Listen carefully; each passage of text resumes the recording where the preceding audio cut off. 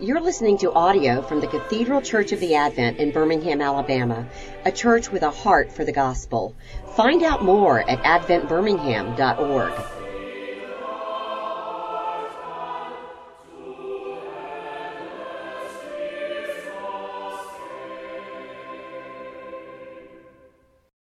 Heavenly Father, that we might now hold fast to our confession in Jesus Christ and boast of the gospel, the good news of your Son. Amen.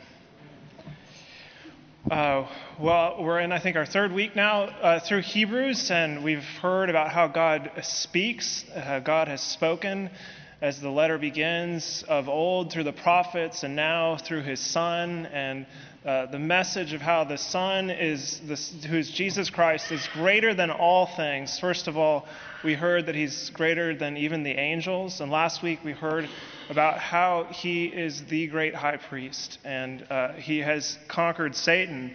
And today we go into chapter 3, where we see that not only is Jesus greater than the angels, that his word and his work are ultimate, he's also greater than Moses.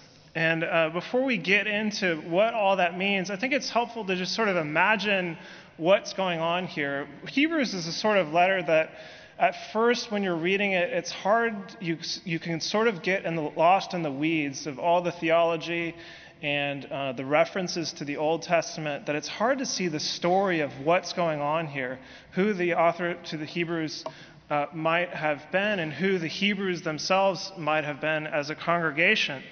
And as I said a couple weeks ago, that he's writing to folks who are probably Jewish converts to become followers of Jesus Christ. And so let's imagine the sort of situation that the Hebrews are in. And remember that they're converts from Judaism, but they're also experiencing persecution probably. They're pressed by their society that's around them because of their new identity as disciples of Jesus Christ. And because they're facing this pressure probably from the surrounding Jewish society, some are beginning to return to the Jewish ritual system and beliefs of their former Jewish religion and identity. And apparently they haven't fully returned. They're still, in name at least, followers of Jesus Christ, but they have a sort of merging of beliefs, of this new identity as Christians and their former identity as Jewish. And so their faith in Jesus Christ, as the author of Hebrews sees, is now vulnerable. It's at risk of becoming nominal, that means in name only, and actually even worse than that, sort of synergistic, meaning a combination, a sort of hybrid version of Christianity and Judaism combined together. It's a mingling of two different worldviews. So they're paying lip service at least to Jesus, but behaving like he's not enough. That ultimately Jesus Christ is not enough, and that more is needed. We need a souped-up version of Christianity that's going back to the old ways and the old beliefs and the old identities, the old religion. And so for this reason, now there's a sort of fork in the road. There's a fork in the road. And a lot of this has to do with their perceived safety and fear of what might come their way. Either they'll sort of slip into this hybrid Jewish Christianity and be safe in society, at least seemingly safe, or on the other hand, they'll be for Jesus Christ alone, which might bring about more persecution. By standing firm and holding fast to the confession, they might indeed suffer. Some of them might even die for standing up for their belief and their trust in Jesus. And so this is where the author of Hebrews steps in. It's at this place that the author of the Hebrews steps in to either preach this sermon or write this letter or write this sermonic letter to them. That's the sort of context, the purpose for him writing. And he has two aims overall in his letter that we've talked about before, both of which we see in our passage today. It's to remind them of who Jesus Christ is. This is if you'll hear people talk about the person and work of Jesus Christ, he's reminding them of first of all, who Jesus is, and what he's done, who he is, his person and work. And the second overall aim of the letter, first of all, remember, he's reminding them of who Jesus is, and second of all, to get them to live their lives in accord with this belief, that their lives might be impacted actually by this message, and not just lip service, or a distraction by something else that's in their surrounding society. So he invites them at this point to take a big risk. He's asking them to take a big risk, to step out, to do the right thing, to have trust, which is the way that we should think about when we use the word faith. Trust, I think, is a better word. It's closer to the Greek word, to trust in the belief that we have in who Jesus Christ is and what he's done for us. He's asking them to take a risk, to stand behind this message and to leave behind what they've known, including their native religion, and to have full confidence in Jesus Christ alone, to the exclusion of any other hope in the world, whether it's Judaism, some derivative of it, or anything else, to have ultimate faith in Jesus Christ answering all the concerns of this life. And so in our passage, this invitation to follow Jesus Christ alone means abandoning old views of Moses, is what he's picking at here in these few verses. To abandon old views of Moses. Now, Moses was perhaps the most revered man in Judaism, perhaps still is. And what Moses did, beyond leading the Exodus out of Egypt, what Moses did was to bring the law to Israel. And Moses, quote unquote, often you'll see this in the New Testament, Moses, that word becomes sort of synonymous with the Old Covenant. That people would even just say Moses to mean all the laws of the whole ritual system, conflated by the idea of Moses, what he taught them. But the author of the Hebrews doesn't say that they must abandon Moses, just the old views of him. Not to abandon him altogether, but old views of him. Indeed, Moses was a servant sent by God. But he was not the final word. He's not the final word. He pointed Israel to the truth as a prophet. And we see that today in our passage in verse 5. The author of Hebrews says, he, Moses, was testifying to the things that were to be spoken of later. He's a sort of precursor, a foreshadow, a pointing to something to come. I mean, compare this to the very first verse of the book, that long ago, at many times and in many ways, God spoke to our fathers by the prophets, including Moses. God used folks like Moses in the past to speak a word to Israel that wasn't entirely complete. So they need to abandon the hope and safety they have in Moses, quote unquote, and all that means, and conflating that idea with Judaism. Meaning that they need to abandon any hope that they might have in any sort of ritual system. A ritual system with priests and sacrifices that were mere foreshadows of Jesus Christ. So what we find, if we look closely, is that this passage actually isn't about Moses primarily. That's why I keep harping on this. We can get really distracted by those headings that all the Bibles put in there. I forget what it is here today, but it probably says something about Moses, and that's kind of sort of right. But that can be a distraction. Moses is like John the Baptist. Remember John the Baptist who said, I must decrease so that Jesus Christ might increase. He's doing something very similar in terms of pointing to Jesus. And here's a very important verse in our passage today. Now Moses was faithful in all of God's house as a servant to testify to the things that were to be spoken of later. But Christ is faithful over God's house as a son, and we are his house. So indeed, abandoning the old views of Moses isn't to denigrate Moses, it's to be realistic about what his role was, but that Christ is greater, and anything that he did or ushered in is greater than anything that Moses did, which was a foreshadow.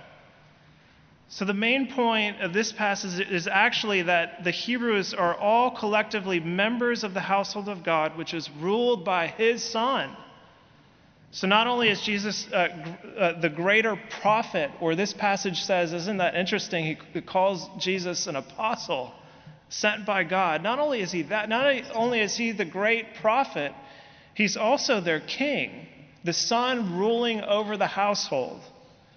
And this news of residency in the king's household has tremendous implications. To be a resident of this king's household has tremendous implications.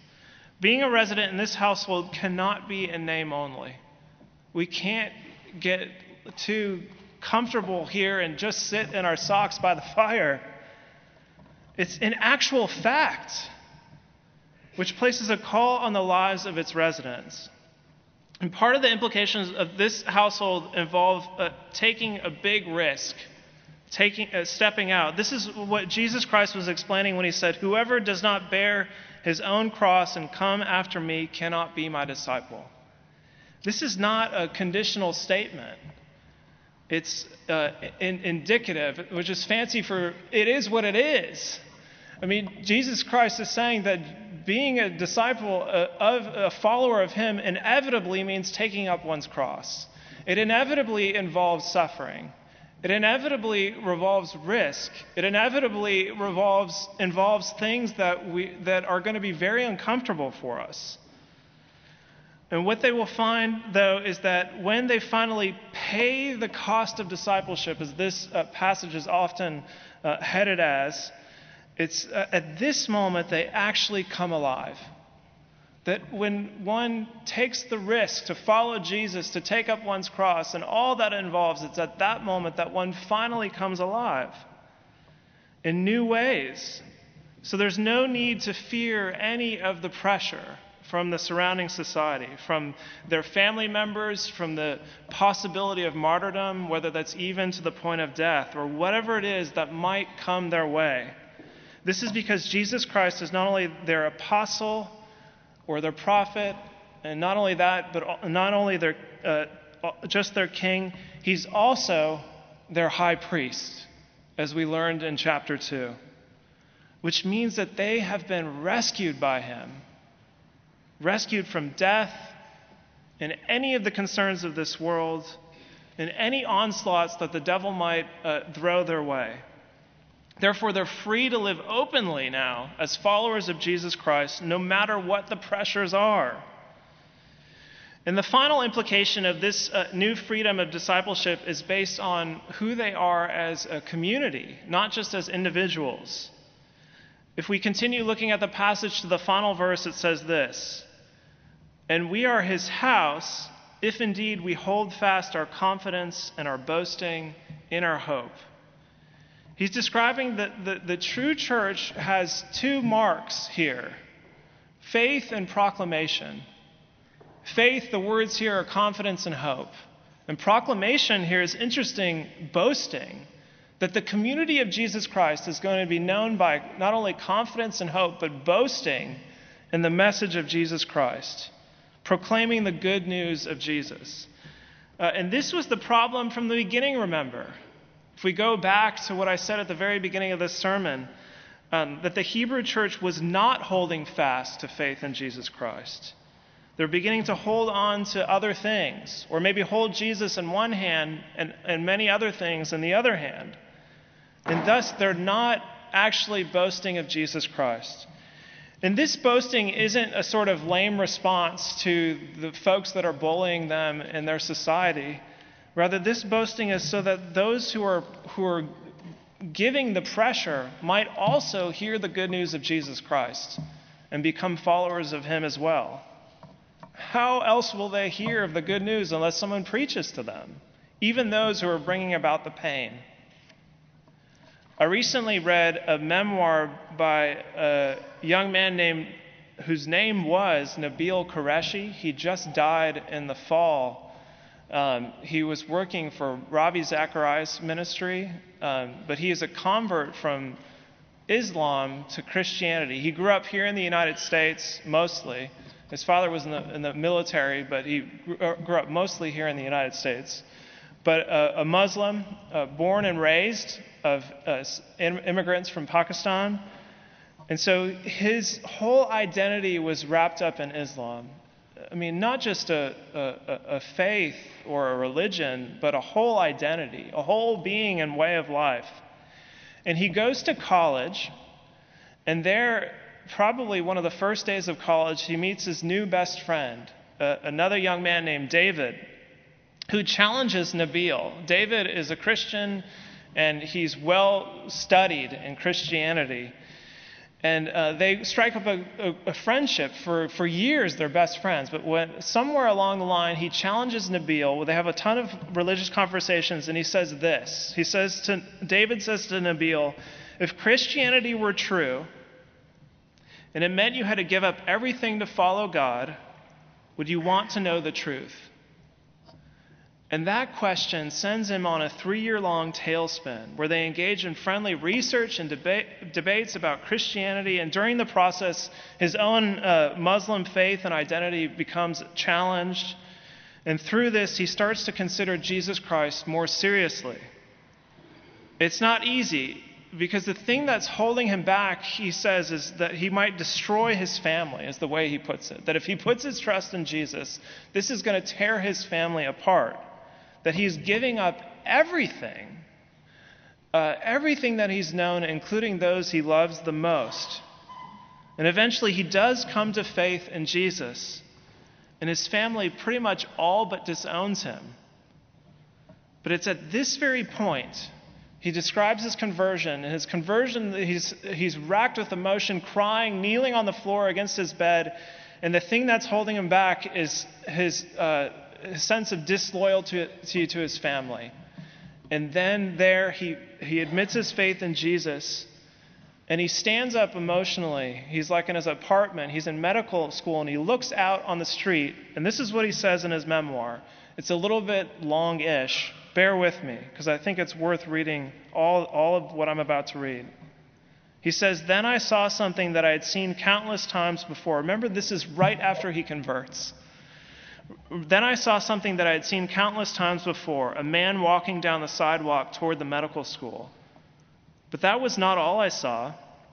Though I had no idea who this man was, I knew he had a dramatic story, replete with personal struggles, broken relationships, and splintered self-worth. Taught by the world that he was an outcome of blind evolution, he subconsciously valued himself as exactly that, a byproduct of random chance, with no purpose, no hope, no meaning except what pleasures he could extract out of the day. Chasing these pleasures resulted in guilt and pain, which caused him to chase more pleasure, which led to more guilt and more pain, bearing it all just beneath the surface.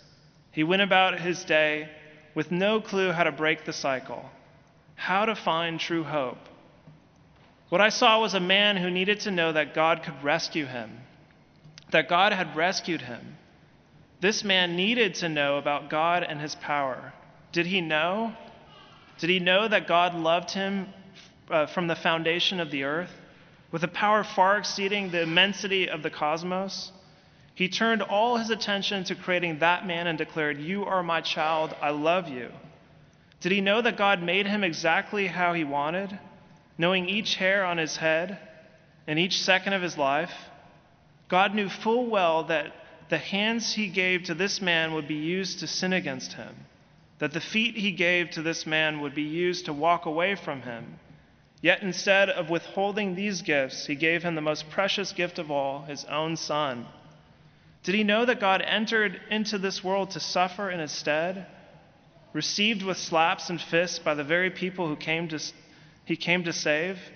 He was scourged until his skin fell off in ribbons, only to be pierced through both arms and feet, nailed naked on the wood for all the ridicule.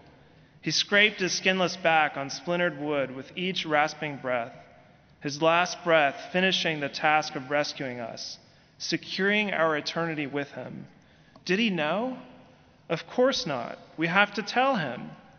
While I was wallowing in self-pity, focused on myself, there was a whole world with literally billions who had no idea who God is, how amazing he is, and the wonders he has done for us.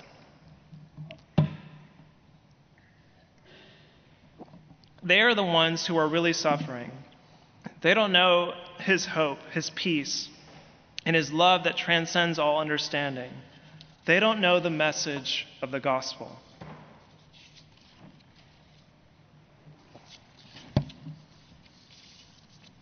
Well, unlike the Hebrews, it's probably not Moses, quote unquote, that we're in danger of venerating. Rather, in this 21st century world, just as Nabil Qureshi describes in that passage, it's probably someone or something else. Maybe it's actually ourselves. We're in danger of looking for answers, often the cliche that everybody tells us, to what? To look inside of yourself, everybody's saying. Or somewhere else at least. Or there's some contemporary ritual, whatever it is for you. The reason we use these different rituals and products is that we're worried. Excuse me. Often our fears are related to other people. I've been telling people lately that stress isn't about work. It's about what other people are expecting of us. And that often the way that we're leading our lives is just like the Hebrews, who are feeling the pressure from other people around us that are expecting us to live a certain way. And what do bullies do? They mock or beat people up who stand out, who don't conform. They're wanting conformity and uniformity to the way that they think the world should work. But what if the bullies and all the changing fads of this life in our generation are wrong? What if all of these voices are wrong? Where are you looking for answers? Are you even asking the right questions? Where is your hope? Is it in Jesus Christ or something else or some hybrid of Christianity? As our passage says, consider Jesus, and he'll repeat this several times in Hebrews. Consider Jesus, the apostle and high priest of our confession. Not only that, but we are his house. And also hold fast our confidence and our boasting in our hope. And so, friends, let's not just keep this message to ourselves, but let's be marked as a church by a confidence in this hope and a boasting, so much confidence that it overflows from us to boast of it, not as a sort of na-na-na-na-na-na, but that we have good news of the greatest thing, the greatest person in the world, that we can't help but to share it. Amen.